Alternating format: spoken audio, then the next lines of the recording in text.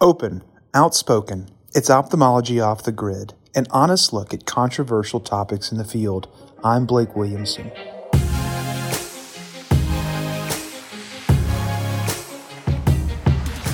Welcome to another episode of Ophthalmology Off the Grid's Survive and Thrive series. Today, Dr. Blake Williamson hosts the panel of fellow ophthalmologists for a wide-ranging discussion of life inside and outside of the clinic and how to balance it all. Coming up on Off the Grid.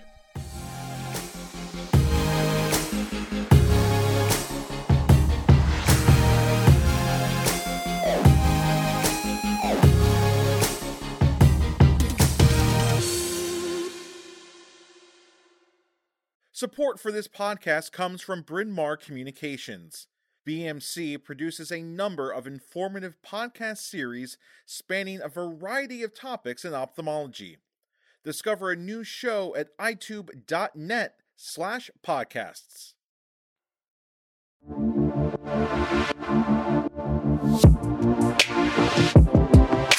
I think maybe to get started, this would be a fun question for us to kind of break the ice. And Gary, I'm going to throw this to you first. If you had not gone into medicine, and if money would not be an issue, and if you knew that nobody would laugh at you, what would you be doing right now? I think it could go two ways, Blake. And this is a really great question. I think that so there was actually a crux in my life where I was either going to pursue medicine and become a pre-med chemistry major, or I was going to transfer to Belmont in Nashville and pursue music production. And I had applied and got accepted to Belmont in their music business program. And I'd pretty much decided that I was going to become a music producer. And then at the last minute, something just told me like, no, you always wanted to be a doctor. You might as well like run that down. If it doesn't work out, if you don't get into med school, you can always do music production later in life. But you don't want to have that regret if you thought always that you wanted to do that. So for me, it was probably music production. But knowing myself and if I could answer that question now, like knowing what I know now about myself, I think I would have been an engineer, either like a software engineer or a biomedical engineer. That really seems to suit me. That's funny. I'm the same way. I would. That would be my thing. If my pie in the sky dream thing would be like, have a record label and go find artists. My more realistic thing is if I wasn't doing what I'm doing, I think I'd go into marketing. I'd like to do something like that. Allison, what about you? And then Shani after, what would you guys do if you weren't doing what you do now? I think right now my answer would be I would probably live in the mountains. I would live in like Montana or Wyoming or just somewhere really remote and in the mountains. I love it out there. 10, 15 years ago when I was making that decision, I probably would have like moved to LA and tried to be an actress, but I think those days are gone. So the answer has definitely changed for me too. What about you, Shani? So I thought long and hard about this. And, I think I would open up a bake shop. I love baking. So I know that's like very removed from medicine, but I don't know, kind of parts of it, if you kind of think about baking are kind of scientific. I think it helped me do well in Orgo Lab because I'm like to follow a recipe. I guess kind of as surgeons, we like to follow a recipe too. So I'd probably open up a bake shop. That sounds delicious. And what about you, David? So I think I'd be on ski patrol, either that or a lifty, one of those two. Both are pretty low key. Yeah, just be a ski bum out west. That's not. I always like when we go out there for ACOS and I see those young dudes and gals working the ski lift. I'm like, man, that looks like a lot of fun. Hard to support a family on that, though, isn't it? I'm sure. Well, I want to open this up to the group about sort of what your definition of work-life balance is, and whether you think it's achievable. We're going to go into a few scenarios here in just a bit, but just on a general discussion. When I was kind of reading about this a little bit today in preparation for talking with you guys, it sounds like the whole idea of this really started in the 70s. It used to be about work and home balance or work-family balance. And that was because, thankfully, more and more women were coming into the workplace in a meaningful way in the 60s and 70s. And these days, it's more about work-life balance because gender roles are different, societal changes have happened, and people have all these different things that they're juggling in their life. But you can't really nail down one psychological, that's agreed upon definition of work-life balance. Everybody has different things, and they talk about, many definitions that are out there are talking about sort of either an equal mix of work and life, or perhaps, a work and life that don't really connect with each other or don't really clash with each other. I'm just wondering, or a work and a life, domain that don't really sacrifice from each other, if that makes sense. That's how people kind of describe it. And it's funny because I just don't, the way I look at it, it just doesn't seem achievable sometimes. Because I feel like my work life is always sacrificing a little bit from my other life, and vice versa. And I feel like it's a give and take. So I just wanted to open it up to you guys to see kind of how you are defining work-life balance, and whether you think it's achievable and how you're doing it. I think that's a great start to our conversation, because I think we all have slightly different perspectives on it. And it's different for each of us. We each have kind of different goals and priorities in life. I kind of like to think of it as like a web between work and life, and they're kind of interconnected. And before, I used to really be focused on trying to balance each equally, but you're right. It's hard. It's a give and take. And so I would say for me, sometimes, I'm busier at work and sometimes I'm busier at home. And it's just kind of a interconnected, kind of fluid parts of my life. I agree. And by no means do I have it all figured out. I think it's a little bit of a white rabbit that you're always chasing, but it kind of reminds me of the night of my wedding rehearsal dinner. My uncle told me the advice that had lasted him for a nice long marriage was that don't think of it as something that's 50-50. So sometimes it's going to be 60-40, 80-20. And that's kind of how work and family or just work and the rest of your life end up being. Sometimes it's heavy on work and you're sacrificing more time at home. And other times, you might be more engaged with some of your personal life stuff and have to step back a little bit at work. So it may not always be 50-50. And I think the same. I mean, Gary, it's the other thing that I do a lot is I intentionally make the two clash or go together. For instance, I love to bring my wife to meetings, and she has friends there that I don't even know. This weekend, I'm giving a lecture in New Mexico, and I'm bringing her mom and dad and all of our kids with me. Of course, I'm paying for them, but from what I'm making for giving that talk, basically I'm not making any money on a net, perspective, but basically I'm having a free trip with my family to Santa Fe and to Taos this weekend. So I'm totally kind of combining the two. What do you think about that, Gary? I think that is something to aspire to, honestly. And I think it really depends on when you come into ophthalmology and where your family is when you arrive. So, for example, I became an ophthalmologist in 2008, and, I had kids who were already like in school. I've been married for, 8 years, 9 years.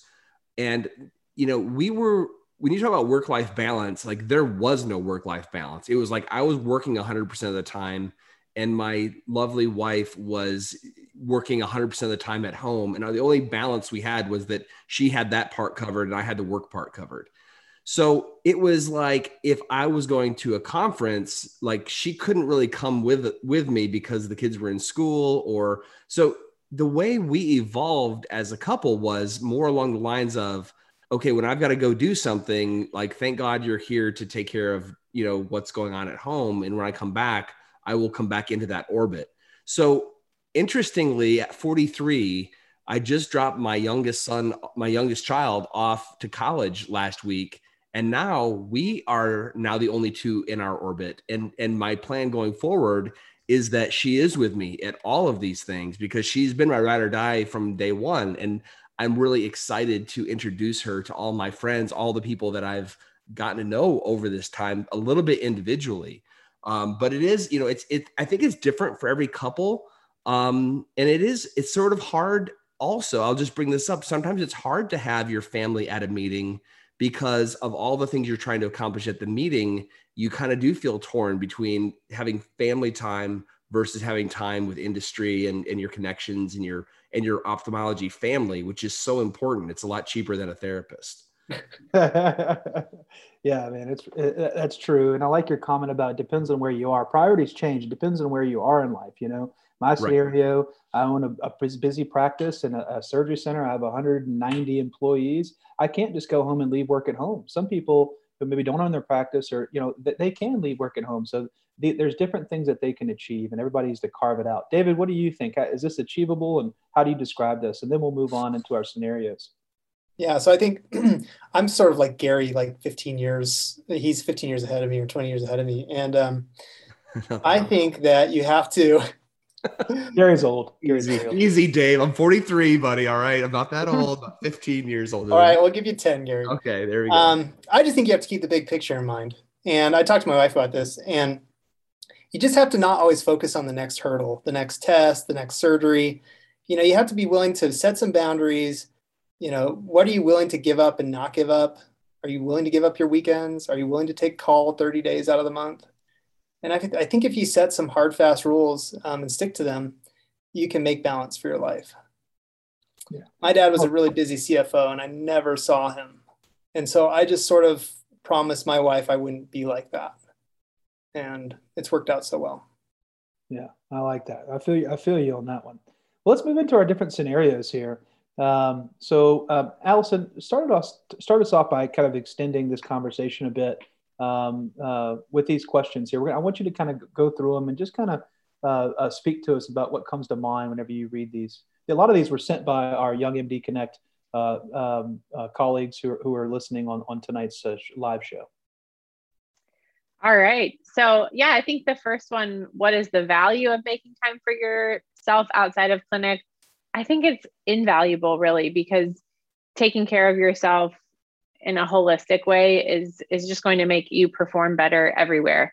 So I really strive to have a full life outside of clinic. Where I am in my life and my family situation right now, I have 3 little kids, so they require a lot of hands-on attention. My oldest is 3.5. I have an almost 2-year-old and a 1-month-old. So like that's my thing that I'm doing right now. So that does take a lot out of me. Obviously I'm on maternity leave right now, so I'm not currently like in the clinic, but I am somebody who values my time outside of work. And when your kids are little, they go to bed early. So, right now I want to be home by 5 every day so I can have that couple of hours where we're hanging out and eating dinner as a family and, doing the bedtime routine and stuff. So I think one thing that my husband and I, he's also a physician, he's an orthopedic surgeon. And we have really placed an important value in our family on eating dinner at the table together every night. So our kids know the routine and I usually cook. So I'm not a baker, which is kind of funny the way Shani was describing that, because I don't like baking because I hate having to measure everything. I like to just throw stuff in and, see what I come up with. And I'm pretty good at it. But so dinner time is really our like main family time every night. And we try not to have any devices. We don't have the TV on or anything. We can all just like talk and catch up with each other. So that kind of fills my cup every night when I get home from work.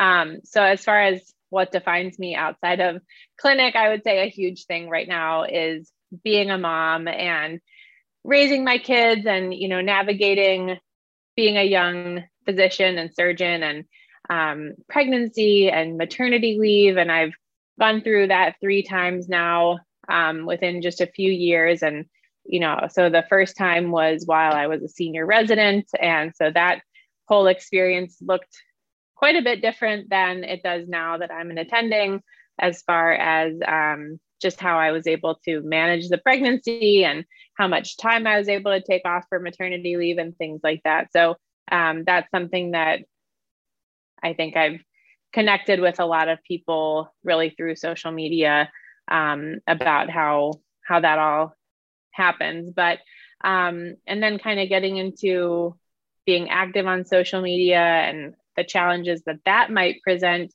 It does present some challenges. One of which being sort of just deciding how much of my life I want to share.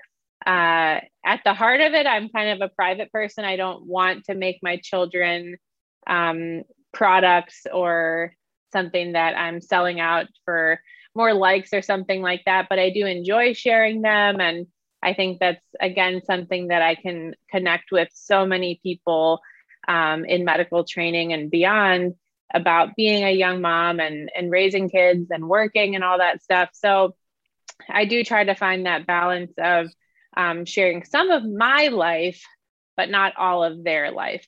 And there's safety concerns with things like that, of course. So it is something that you're always trying to figure out what's the best way to approach something and how can my experience help somebody else.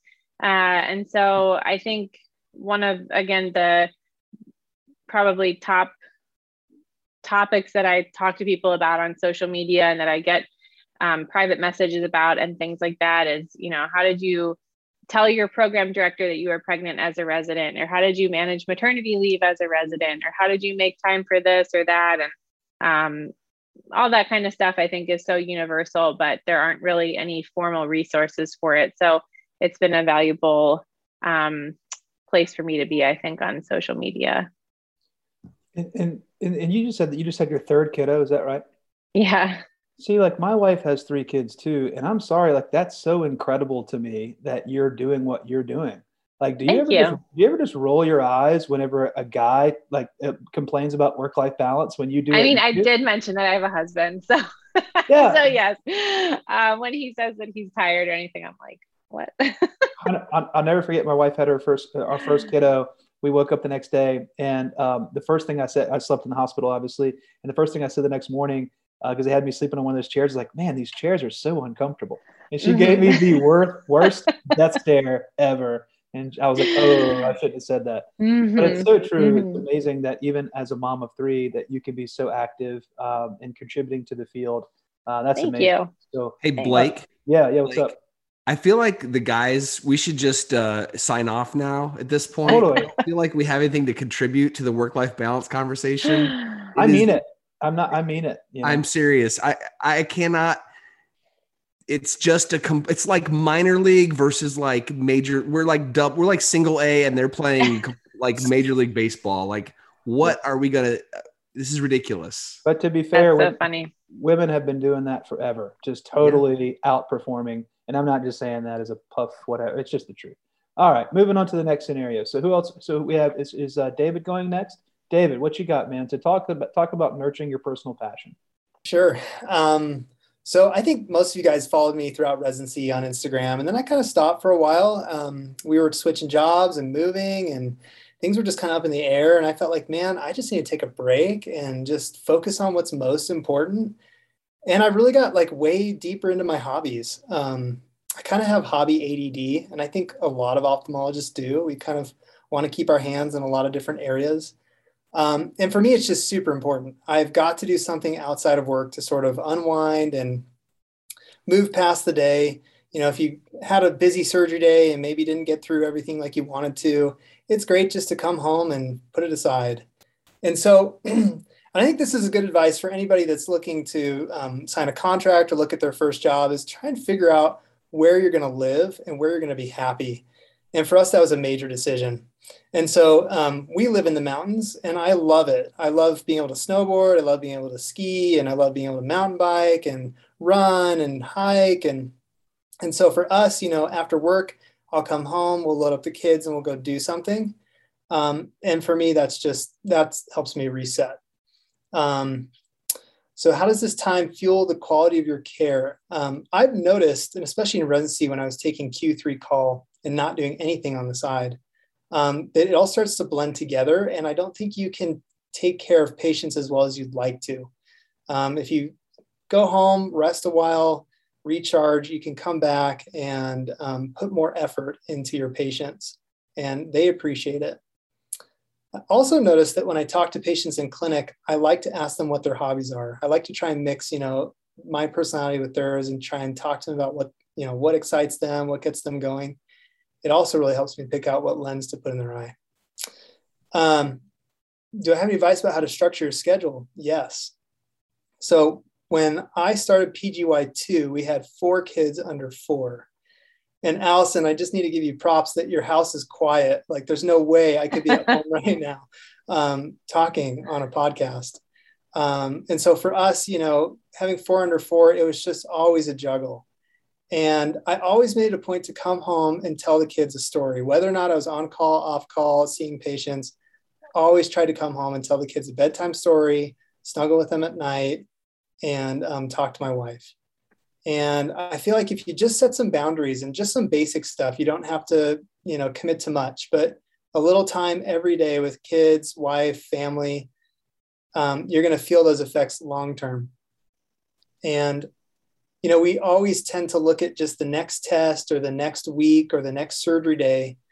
But I think physicians in general are short-sighted, and looking at the longer picture, keeping your family around, having good relationships, staying in contact with friends. I'll be honest, I lost some friends during residency just because I stopped talking. I stopped reaching out. And I'm now finding that as I'm out of my first year in practice, I want those friendships back.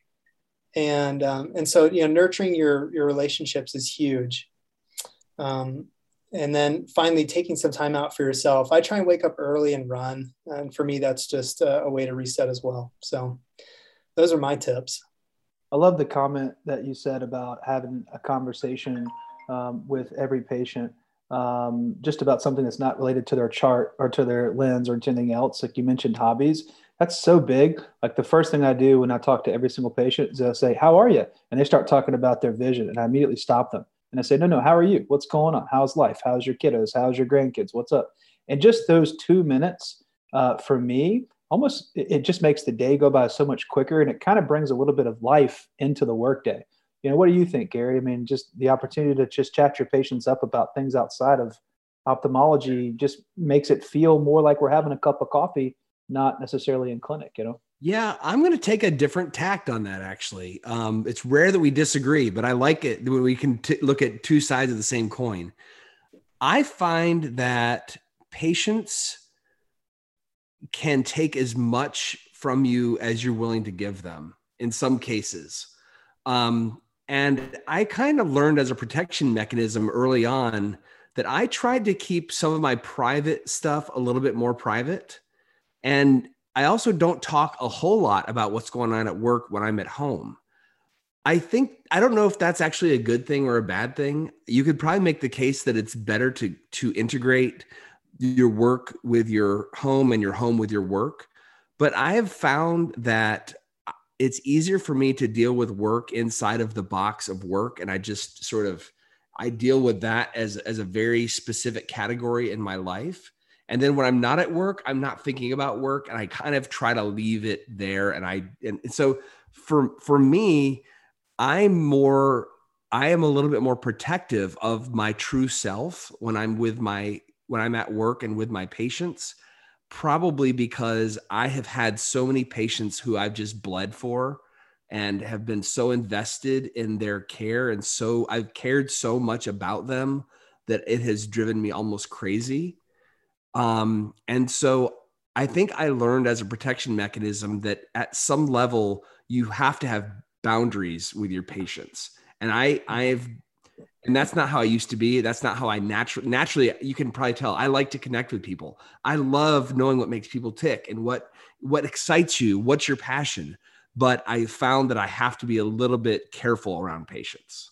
I think that's a good point. I mean, I think that I actually feel the same way. I was really referring to not giving them my personal information, but just asking about them and their life. And now, they're usually willing yes. to open up and talk about that. So that's how I start every visit. I don't talk about myself or my personal family life. I'm asking them about their life, and it just takes them off guard. They're just so off guard that a doctor would ask them, how their grandkids are doing, or we always make notes in the chart where, they remind me of a grandchild's name, or they remind me of, a vacation that they went on. Hey, didn't you guys go to wine country, last time? Y'all talking about going to wine country?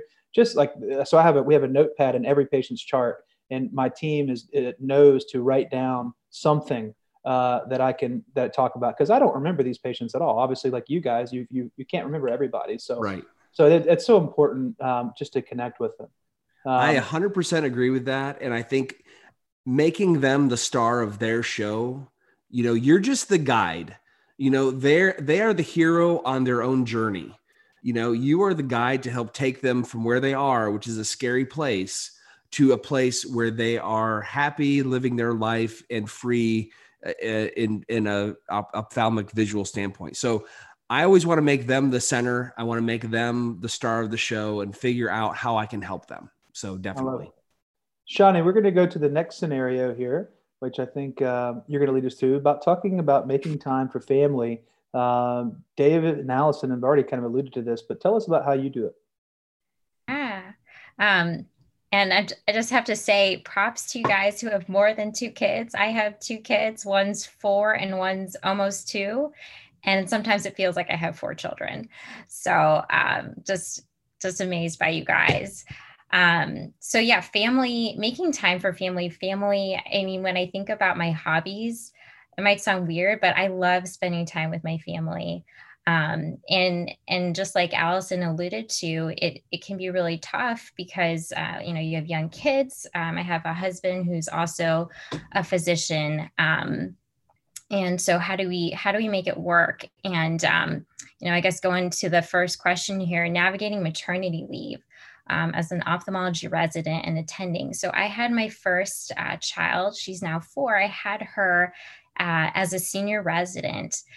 So, senior year of ophthalmology, you're looking forward to learning how to operate. And so I was pregnant early in my senior year. And so I was just learning how to operate at that time. You're really nervous and anxious. And on top of that, I had really bad first trimester nausea. And so the way I kind of approached that was I just, most of us kind of wait until the end of our first trimester to tell people that we're pregnant. I actually ended up telling the attendings that I worked closely with. I was about 8 or 9 weeks when I started operating, and I let them know, how I was feeling, what was going on. I was a little, fearful about their reactions, and that was just all in my head. They were very excited and very helpful. And I think that's the nice part about ophthalmology in general. Most folks that I've met in ophthalmology are family friendly. I think there's a certain quality that attracts us all to our field. So just kind of getting that off my plate as a senior resident, letting my attendings know, that sometimes I might be feeling kind of sick and things like that. I never ended up having issues while learning to operate and being nauseous. And we can talk about more tips on that if anyone has questions. And then I was also feeling kind of guilty to tell my co-residents because, as a resident, you take call, and as a senior resident, you take buddy call, or everybody's program is a little different. But you don't want to be the person that doesn't carry your weight or, do your responsibilities as a resident. So again, everybody's residency program is a little different, and nobody really spells it out for you. Nobody really tells you, even when you sign for a job, this is, maybe there are places, and I think that might be changing, but you don't really hear about, hey, this is our maternity leave. This is what to expect. And so at our residency program, we had a great support system in that for any call you missed when you were on like sick leave, your residents were compensated for taking that call for you. So, that kind of eased the burden of telling my co-residents and my program. As an attending, like Allison mentioned too, it's a totally different ballgame. A lot of things are more within your control. But I do have to say I was the first female surgeon in my practice to go on maternity leave. So when I told them, I was pregnant, they were really excited. And then, I was like, okay, so how does maternity leave work? And they were like, you know what, well, we'll get back to you on that. We'll have a conversation about that. So, I think our generation is kind of paving the way for future generations on making more visible maternity leave policies. And so how do you keep the momentum in your training, and especially when you're an attending?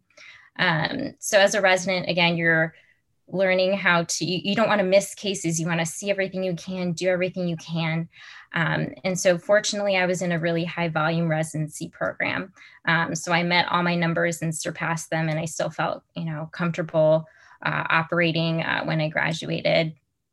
And then as an attending, you don't have anybody to cover your clinics. You kind of have to figure out, how are you going to get your patients covered? Who's going to take care of your patients? I'm a retina specialist, and I'm the only retina specialist in my multi-specialty group. So I kind of actually decided to come in once a month during my maternity leave to do injections for my typical injection patients. I'd established a relationship with them. And I kind of liked being able to come back into work a little bit during maternity leave, just a break from being at home all day and breastfeeding. So, as a resident, it's actually kind of nice because you have other residents to help cover your clinic, and, the patients themselves aren't yours. And then experiences in coming back, challenges, I would say a lot of challenges with learning where to pump, when to pump, breastfeed. Surprisingly, you learn to survive on very little sleep. You learn how much you can do with very little sleep. And when you get like 4 to 5 hours of sleep, you're like, wow, I feel amazing. So those are some challenges that we can talk a little bit more about in the breakout rooms if anybody has questions. And then any advice on the ideal time to start a family.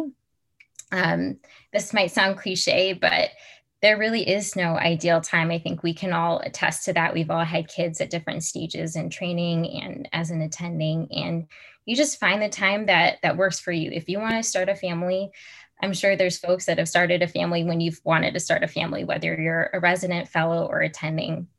Certainly there's different kind of pros and cons or constraints to each stage, but you make it work. You do have to make yourself a priority as well. And in medicine, we kind of have this mentality, kind of put our heads down and get through the work. And like Dave mentioned, kind of the next test, the next board exam, the next level of training. So life, your career will keep going on. So you really do want to also think about yourselves and when you want to start your family, and you can do it. That's wonderful perspective. And, I'm just thinking about my wife in terms about when to have kids, when's the best time to have kids. And she would say, don't have Irish twins, because we did. And to have 2 kiddos in diapers that can't speak is very, very difficult. David completely disregarded that with having 4 kids under 4. It just kept coming. We couldn't figure out why. Yeah, that would be my advice. Hey, I want to acknowledge our friend and colleague, Dr. Neda Shami, who just hopped on to say hello from Los Angeles. Hey, Neda. Hey, if you would unmute yourself, I just want to ask you a quick question. This is all about work-life balance. And what I've learned so far is it's deeply personal, firstly. There's not necessarily a right answer, but basically there's 2 domains. There's work and there's private. And you have to give different levels of attention and investment to both. How do you sort of define it, and how do you make it all work where, you're with your family and you're having fun, but you're also loving what you do? Yeah. Hi, everyone. First of all, I'm so happy to be here. This is such a fantastic forum. And honestly, I wish that I had this kind of platform to bounce ideas off of each other when I was at the stage that you all are talking about, starting families and such. And I can talk lots and lots about how our experience was and how it's changing and continues to change. And hopefully this becomes more and more a topic of conversation and one that men and women can share in the challenges and the triumphs of getting over it. But Blake, what you were saying, I think initially in my career, I very much separated the two. And it was kind of the generation that I came from, where you separate your family from your work. And when you're at work, you're at work. And when you're, with family, you're at family and with family. And the more I have matured in my career and the more I have allowed the two to mesh together, the more I have enjoyed both. And I have to say that, I love having my family be part of my career and my career be part of my family. And my husband's also a physician. We talk medicine at our dinner tables. And I know you too, Blake, have, medicine talk all the time. And I don't separate the two in my mind. And my kids know my staff. They come to the office, they drop by, have their lunch, during summer and hang out there. And then I have my staff who come and join us during our family gatherings and such. So I want to say that I think what's important is to hopefully get to a point where you can have them intertwine in a way that it really is fluid between the two. And that way, when you're having fun, you don't really separate in your mind. Is this my work that I'm having fun with or home? And that's kind of how it's worked out for me. I was sort of born into an ophthalmology family. So I'm sort of conditioned that my whole family is in my business. They're all doctors or nurses or administrators in my practice. So it was intertwined from day one. So maybe that's why I'm conditioned. And that's why I say it's deeply personal. The only thing that I'd tell you that was meaningful for me and what work-life balance I think means to me is that, getting to a place where when I'm working, I never have like FOMO about something I'm missing out on. And then when I'm out having fun in life, I'm never feeling guilty about not working. And it's that simple for me. Like some weeks I don't do anything fun. I'm working the whole time. Other weeks, like I'm just like totally slacking off and having a blast. Right. So I think to me, that's where I am. When you start out in practice and it may be slower than you wish to be eventually, if you're expanding a group or starting out on your own or something, for anybody, whether you're comprehensive, send letters back to the optometrist who refer patients to you. If you're a retina specialist, as a comprehensive doc, I was saying, I love hearing from my retina partners, like, that was a peripheral retinal tear or something, and we lasered it and the patient's going to do great. Or this is what we decided to do for their diabetic retinopathy or something. Or maybe there's a condition that I think it might be, but I don't have an FA machine in my office. So I love hearing back when I refer patients to somebody else in my group and hearing what they decided to do with the patient. And then as a comprehensive doc, I get a lot of referrals from our community optometrists. And so one thing that made a huge, huge improvement in the number of consults that I was getting from some of the local ODs who had established referral patterns. But anytime I would get a referral for cataract surgery, I would send a handwritten, just a little card. Thanks for sending Mrs. Smith. We're going to go ahead with cataract surgery on both eyes. I'll keep you posted, and then send that off in the mail. And very quickly after starting to send that little handwritten note, I saw a dramatic increase in my consults from certain doctors. So just remember to communicate with whoever is referring patients to you, I think is a fantastic way to grow your practice. Thank you so much, everyone, for joining. I want to thank the faculty tonight, Dr. Williamson for hosting, Dr. Early again, and leaving us with those great pearls at the end of the session. Dr. Esperas, thank you. Dr. Felsted, thank you. Special shout out to Dr. Shami who joined tonight. Thank you for taking the time in your evening to join us here. And of course, thank you to our members. All of you for joining tonight's workshop and talking a little bit about ophthalmology again, or about life, outside of ophthalmology and how to balance it all.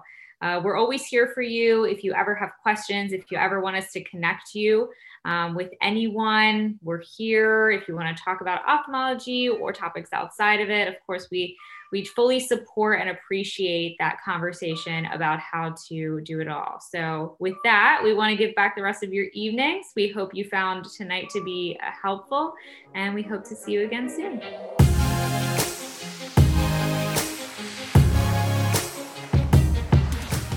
Thank you for listening to another episode of Ophthalmology Off the Grid's Survive and Thrive. And thank you to our panelists, Drs. Esperas, Early, Felsted, Shami, Wirtz, and Williamson, for this insightful discussion.